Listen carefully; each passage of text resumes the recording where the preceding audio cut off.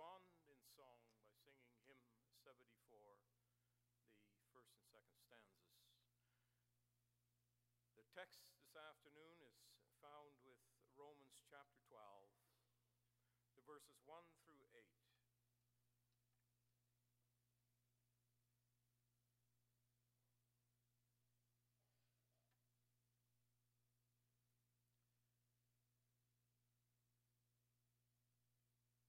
Therefore, I urge you, brothers, in view of God's mercy, to offer your bodies as living sacrifices, holy and pleasing to God. This is your spiritual act of worship. Do not conform any longer to the pattern of this world, but be transformed by the renewing of your mind. Then you will be able to test and approve what God's will is, his good, pleasing, and perfect will. For by the grace given me, I say to every one of you, do not think of yourself more highly than you ought, but rather think of yourself with sober judgment in accordance with the measure of faith God has given you. Just as each of us has one body with many members, and these members do not all have the same function, so in Christ we who are many are one body, and each member belongs to all the others. We have different gifts according to the grace given us. If a man's gift is prophesying, let him use it in proportion to his faith. If it is serving, let him serve. If it is teaching, let him teach. If it is encouraging, let him encourage. If it is contributing to the needs of others, let him give generously. If it is leadership, let him govern diligently. If it is showing mercy, let him do it cheerfully.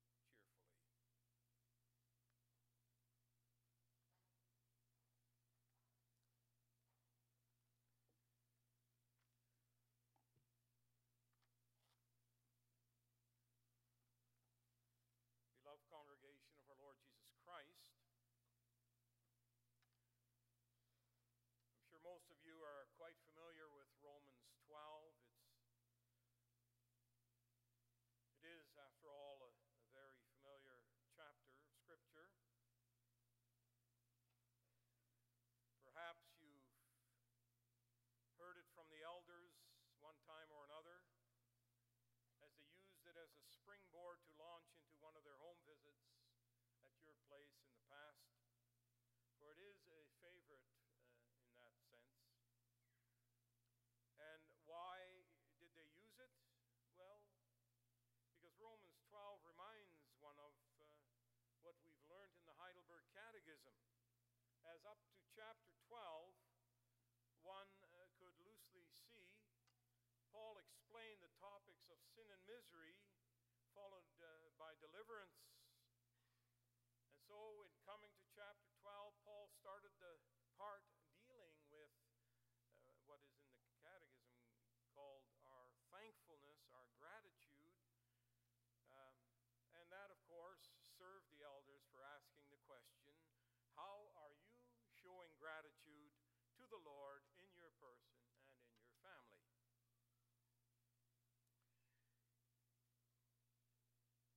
Indeed, then we have wonderful things that we're given to see as to what God has done. He has dealt with our sin and misery effectively, completely. He has removed that sin should stand before him when he looks in our persons. And he does that because he sees everything he wants to see through Jesus Christ. And that's why it is wonderful that as elders you can come and home visits and read this particular chapter. It says lovely things,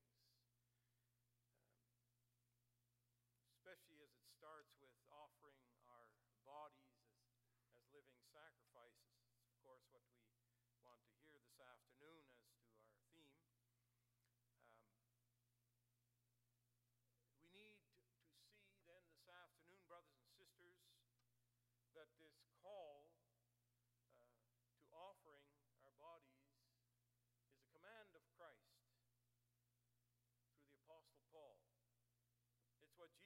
wants of us. It's what he has secured for us, that we may offer our lives as living sacrifices, holy and pleasing to God. And to look at that again this afternoon in order to be strengthened by the words of Scripture, I proclaim to you then that word as we find it with our text under the following theme and heads: offering our bodies as living sacrifices, holy and pleasing to God. You'll notice it's a quote, as is what follows, also quoting, trying to pick up a couple of the main head. Along with this theme then, first of all, the call of transforming our lives through the renewal of our minds. So transformed by the renewal of your mind. And secondly, we who are many form one body. And yes, those things are connected. First of all then, transformed by the renewing of our minds. Paul ends the previous chapter, if you like then, summary of our deliverance. He ends it with some wonderful words. They're well worth repeating, and we should be very mindful of them when we hear them. Paul concluded chapter 11 by saying, "Oh, the depth of the riches of the wisdom and knowledge of God. How unsearchable his judgments and his paths, beyond tracing out. Who has known the mind of the Lord? Or who has been his counselor? Who has ever given to God that God should repay him? For from him and through him and to him are all things. To him be the glory forever. Amen." To say this afternoon, indeed, that's wonderfully put. God is so unique. His judgments are unsearchable. His paths beyond tracing out. He is God after all. There's nothing that we can come up with and say, this is what God should or would do for us. The marvel lies with the fact that he has done it despite what we deserve. We cannot, therefore, figure out God. He is too complex for us. No one has ever added the tiniest bit to his counsel. God is far above all of us in power and majesty, in wisdom and in glory. And if you for a moment think that this truth leaves us desolate and distant from God, then you have a whole lot to learn as yet. As majestic and infinite as God is, his purpose is to have us share in his person. That's what Paul shows us as quickly as he moves from chapter 11 to chapter 12. I'm always somewhat bothered, and perhaps you are yourselves too, at where we stand when it comes to trying to live our lives as Christians. I fear that we often shy away from trying to reach out for what God wants us to reach for. God has come down to us, and in his Son, he has asked us to share in his person, to follow in his footsteps, to take the work which he has done and to apply it to our lives, as much as in doing so we gain eternal life. To do the things out of thankfulness as a result, as Christ is seen as our example. Why are we so reserved? Why are we so afraid of God? I know in the Old Testament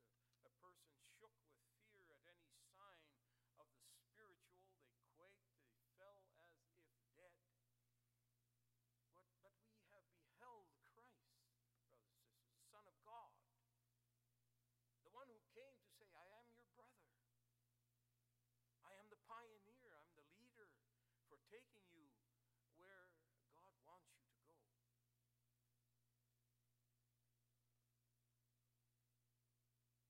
Does that not say something to us as calling us to activity? That we should not, as Scripture says, hide our talents under a bushel, so to speak, now that we have come to know Him. Yes, the whole of Christ's ministry, short, brief as it was, yet as effective as it was there to call us. We heard that also this morning. To call us to share in what He had to offer. And then to see, brothers and sisters, what He did offer. So often we fall short of the mark of seeing what He has done, what He has really done. We need to work with what He has given us. I don't have a perfect picture of what the new heaven and the new earth holds, congregation, but I'm sure that our lives will be lived in constant service to the living God. I'm convinced that we will not be unemployed for a moment. We only today use a fraction of our brain power. I imagine that in our sinless lives in the new earth, we will be using our renewed brains to 100% capacity, ever giving God delight that He may see how His purpose is worked out perfectly through our purpose to serve Him.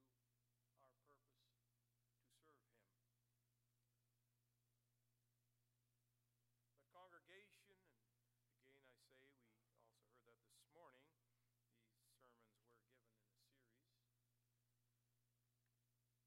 were given in a series. And so we touched upon similar things.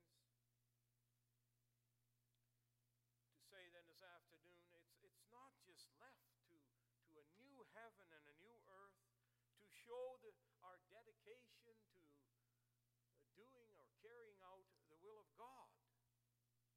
It must precisely start with us today as we have heard the message of our salvation. We must seek out.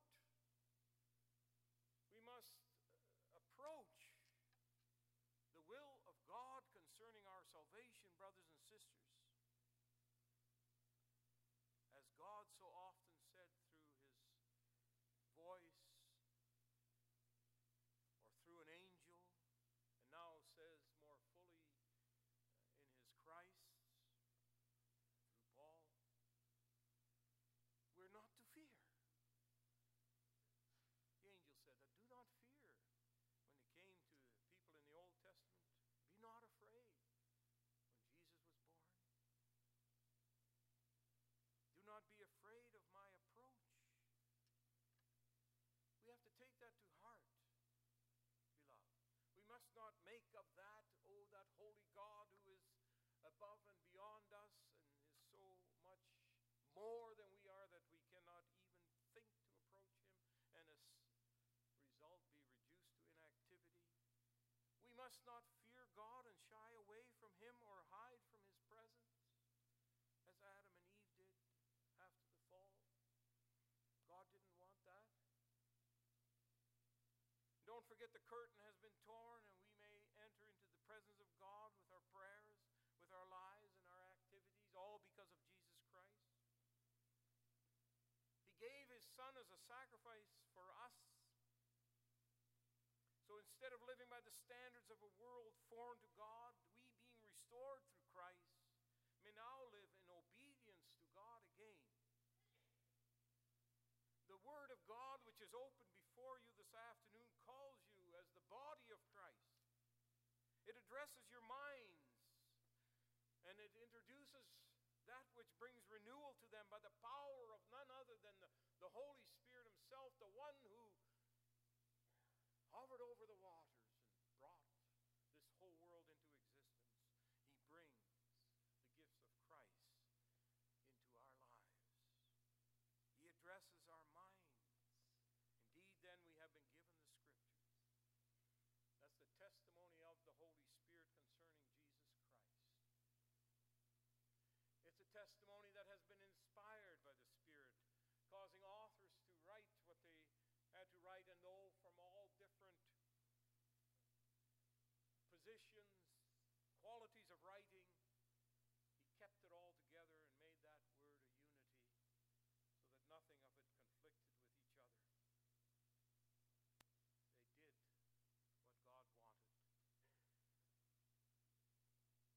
And now God says, this is for you, my people. I call for the transformation of your lives. I call for you to work in conformity to my will. And as Scripture says, God's good, pleasing, and perfect will. The Word of God, congregation, comes to you this afternoon, and every time it is proclaimed and every time you open its pages and read them at home, comes to bring change in your lives.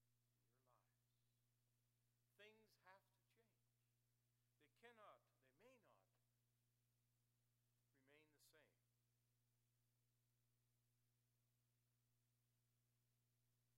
But how is it often? And yes, we have to say that, brothers and sisters. For we're all of the mind that what God wants is what we do. We're usually quite satisfied with the fact that we're here, we're listening, we're sitting, listening to the Word of God. And when we leave here, well, we've been here. And we know others who have not come or have left us, that sort of thing. And so sometimes we can be quite content with just sitting here and listening to yet another sermon. Sometimes we think it's there for teaching us doctrine. It's indeed true that Paul has brought forth many doctrinal things in the previous chapters, and also does so here, chapter 12 and following. Romans, perhaps more than any other of Paul's letters, is filled with doctrinal truths upon which our Reformed faith is built. But doctrine is never revealed in the Bible simply for our knowledge, that we know these things. It's important. Don't underestimate what I'm saying. It's good that we know the doctrine of Scripture, for that gives us a guide as to what we need to see, how we are to live. But it's taught so as to translate its truth into practice. It's not just simply to know, but it's also to translate into practice. That what we learn, what we know of the Bible also is carried out by us. That's why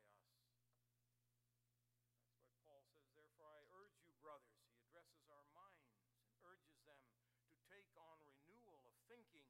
He asks our minds to recognize what Jesus has done and what that means in the way of renewal for us. He urges us to apply the truth so that it may transform our bodies into faithful service to God. That's the point. And we have to understand that, brothers and sisters. Do you hear the Word of God as it very specifically calls you this afternoon to respond? It's not content. It's the living Word of God. It's not content in having you think that you have nothing to do except sit here, listen, and go away, nodding your heads. As I said, we often act that way. We go to church, we read the Bibles at home, we pray diligently, seemingly with purpose. But if we're honest, we have to say, why is there so little that follows?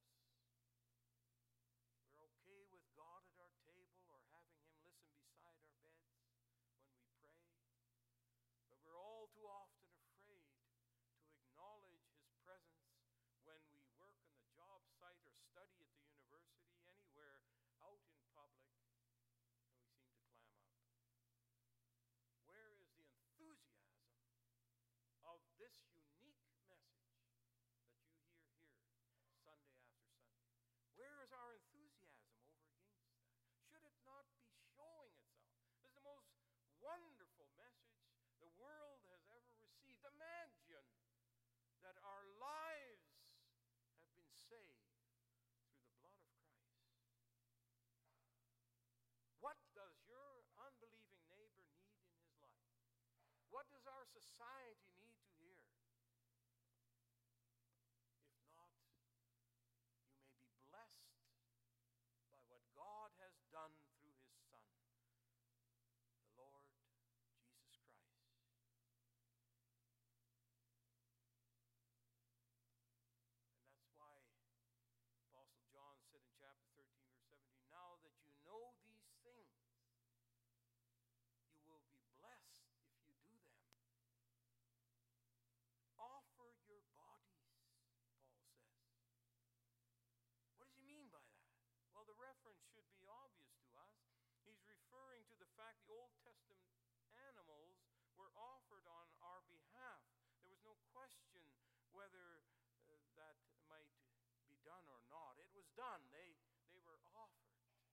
They were slain as taking our sins upon themselves and carrying it away from us. It was presented in a way as so as publicly to say, Lord, forgive my sins, receive this lamb, and us and the one who brought it saying, away with my sins, Lord. Take them away. Let me be clean in your sight. Let my sins not witness against me. Well, we don't need those lambs any longer. Jesus is our lamb, our sacrificial lamb, our sacrifice for the forgiveness of all of our sins.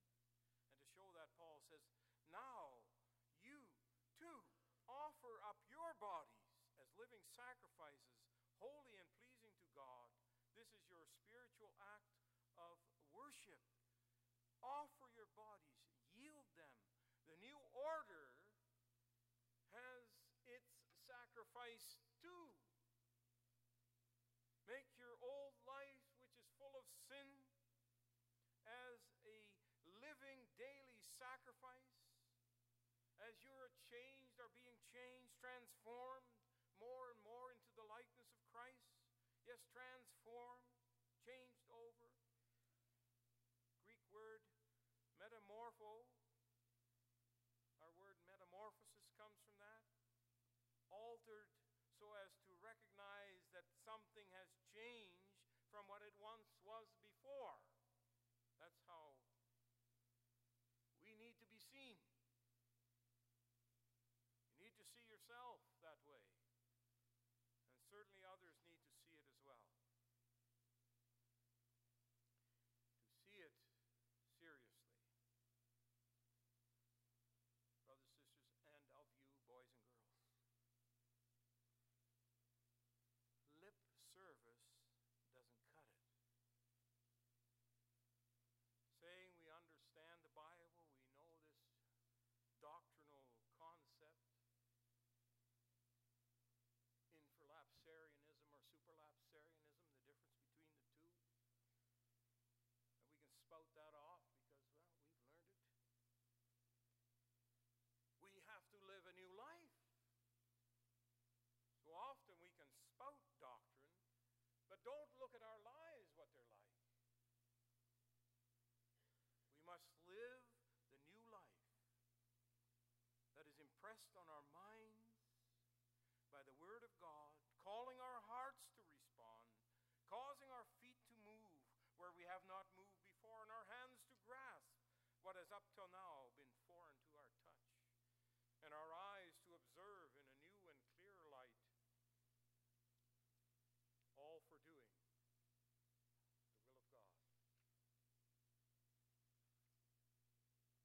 Doing what the Lord wants of us. To say to yourself, am I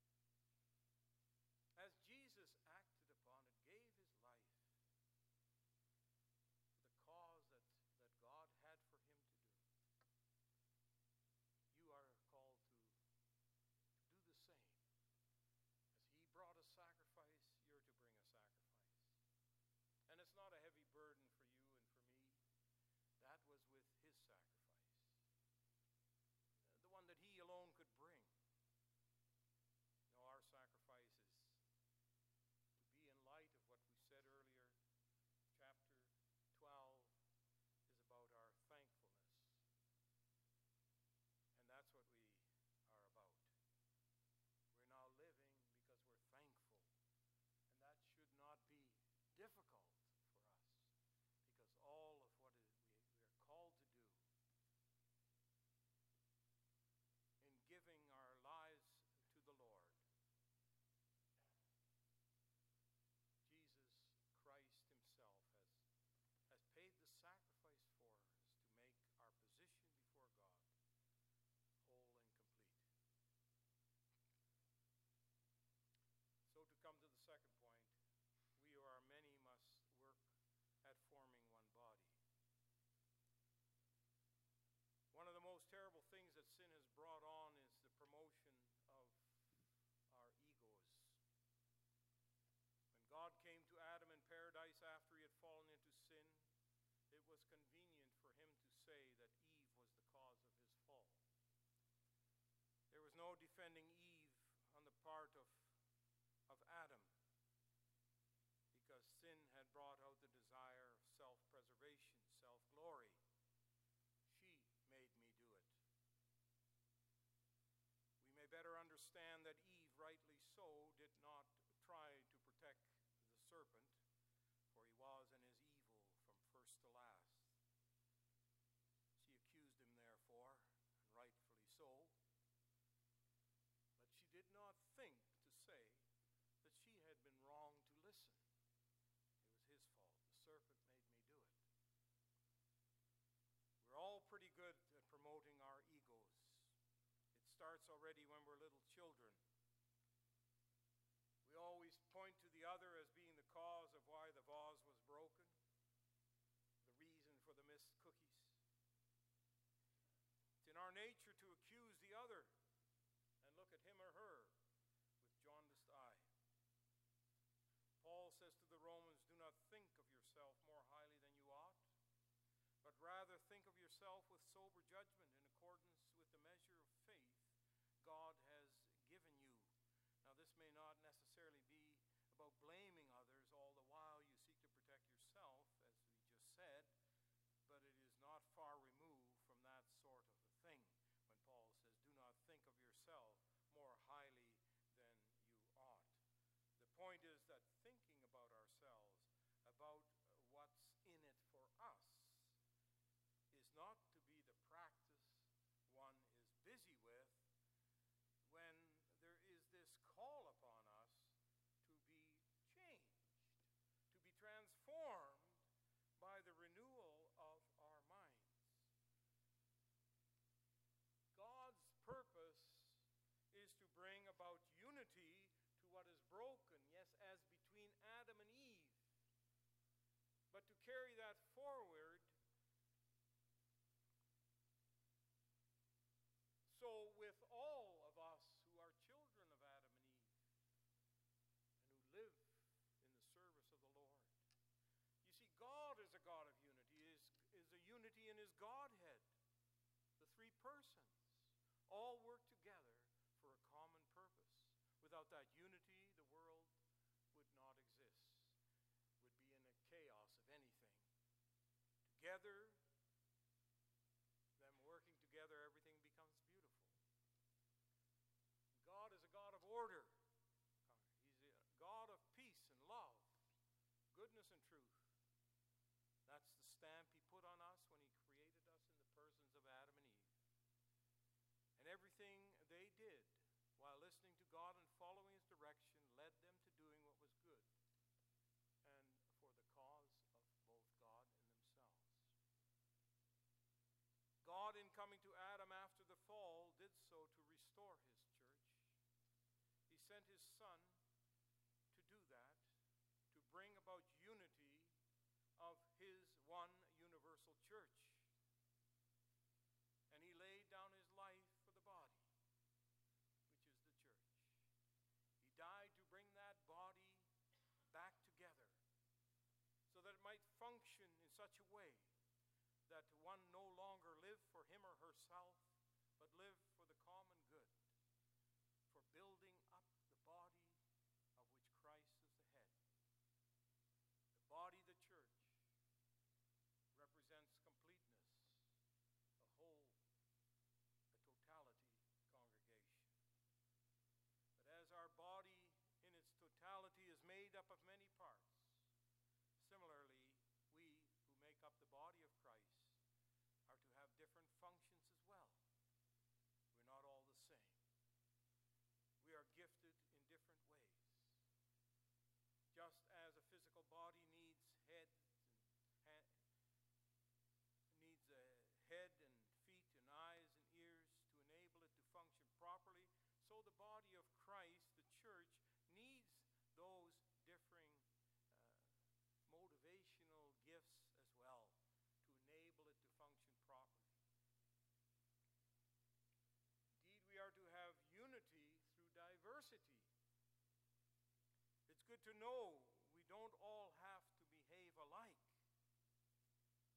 It's okay to be different within the set parameters of what it is to be Church of Jesus Christ. Paul says we have different gifts according to the grace given us.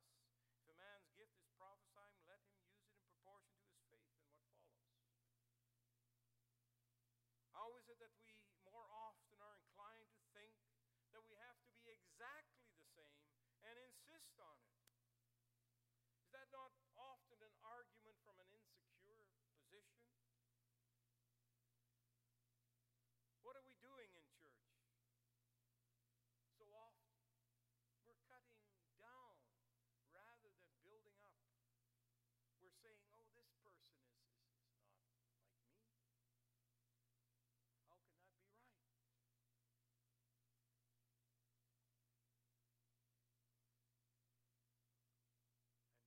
And these things are all seemingly almost determined by the position we see ourselves in. We want to be right like Adam wants to be right. We tend to accuse and say it is the other's fault, no matter what the situation may be. How much working and building together,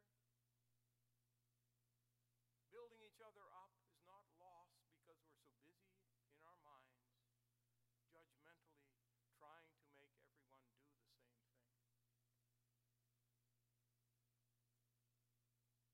Why are we so busy trying to achieve these positions, which we deem more important than others, when God calls for a diverse working of the parts of the body, which is the church? We want to see it all alike, and God says, no, we're not all alike. But we all have a function, nevertheless. That's the beauty of it. God takes us with our different gifts, and he says, and now you work together. That's what makes the church dynamic instead of stagnant. If we were all the same, we would be mediocre. We would be average. We would be middle of the road. But that's not what we are to be as church. We're to be that shining light in the world. We need to glow, in other words. It needs to be seen, hey, there's something going on with these people that is different from how the rest of the world operates. So often, though, we think as members, that brother needs to do what I'm doing. He needs to be exactly the same as me or that sister. What does it produce? Well, it produces a situation where people quickly say, well, I'm not him. And if he insists that I be like him, I won't be doing anything to help the growth of that body. And many people do become disillusioned because we're not saying, I do my part, others are to do their part, and together we will get the job done. Together we will do the work of the ministry of our Lord. But never forget then, brothers and sisters, that this working together is not a project of ours, first of all. We have mutual, or we're to body.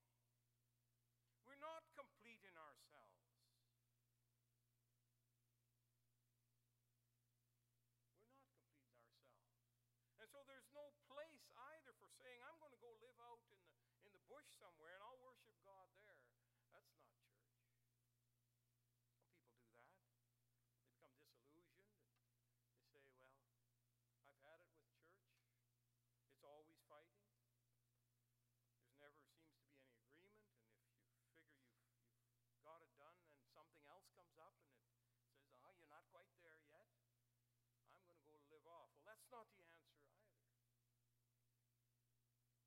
There's only one way, and that is that we do things together as body. That's why as church we also call others who we see have our confessions, for instance. We say, let's start there. Let's see if we can't do this together. Let's take away the barriers that have kept us apart. Because that's the right approach. When we came as immigrant churches to Canada, we didn't go and start on our own. We went and looked. Where's the Church of Jesus Christ? We approached. And then we found out it was not acceptable for us to adhere to what we felt we had to adhere to. Tried another place. Same thing.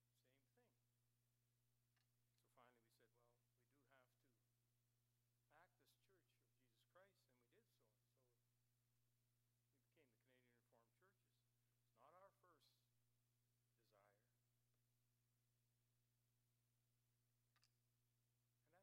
And that's how it is. We are not to be an island. We're to be a body. We're to be different and yet to be one. God has purposed us so that we are incomplete without the interaction and ministry of our brothers and sisters in Christ. And so to say to you this afternoon, take it to heart, brothers and sisters, and ask yourself, what can I impart to benefit my fellow believer? And then don't forget to ask, and what can he or she do for me? Because sometimes we do think we're the only ones that have the answer. You have to do for them, but you don't want to see them reciprocate. Brothers and sisters, we have to be much more open to the reality of what God is seeking to accomplish with us. He wants unity, and there's so much diversity, there's so much of bickering and trying to suggest that this is what's needed for the church. And if you would say, what if Jesus Christ came today? Would he say those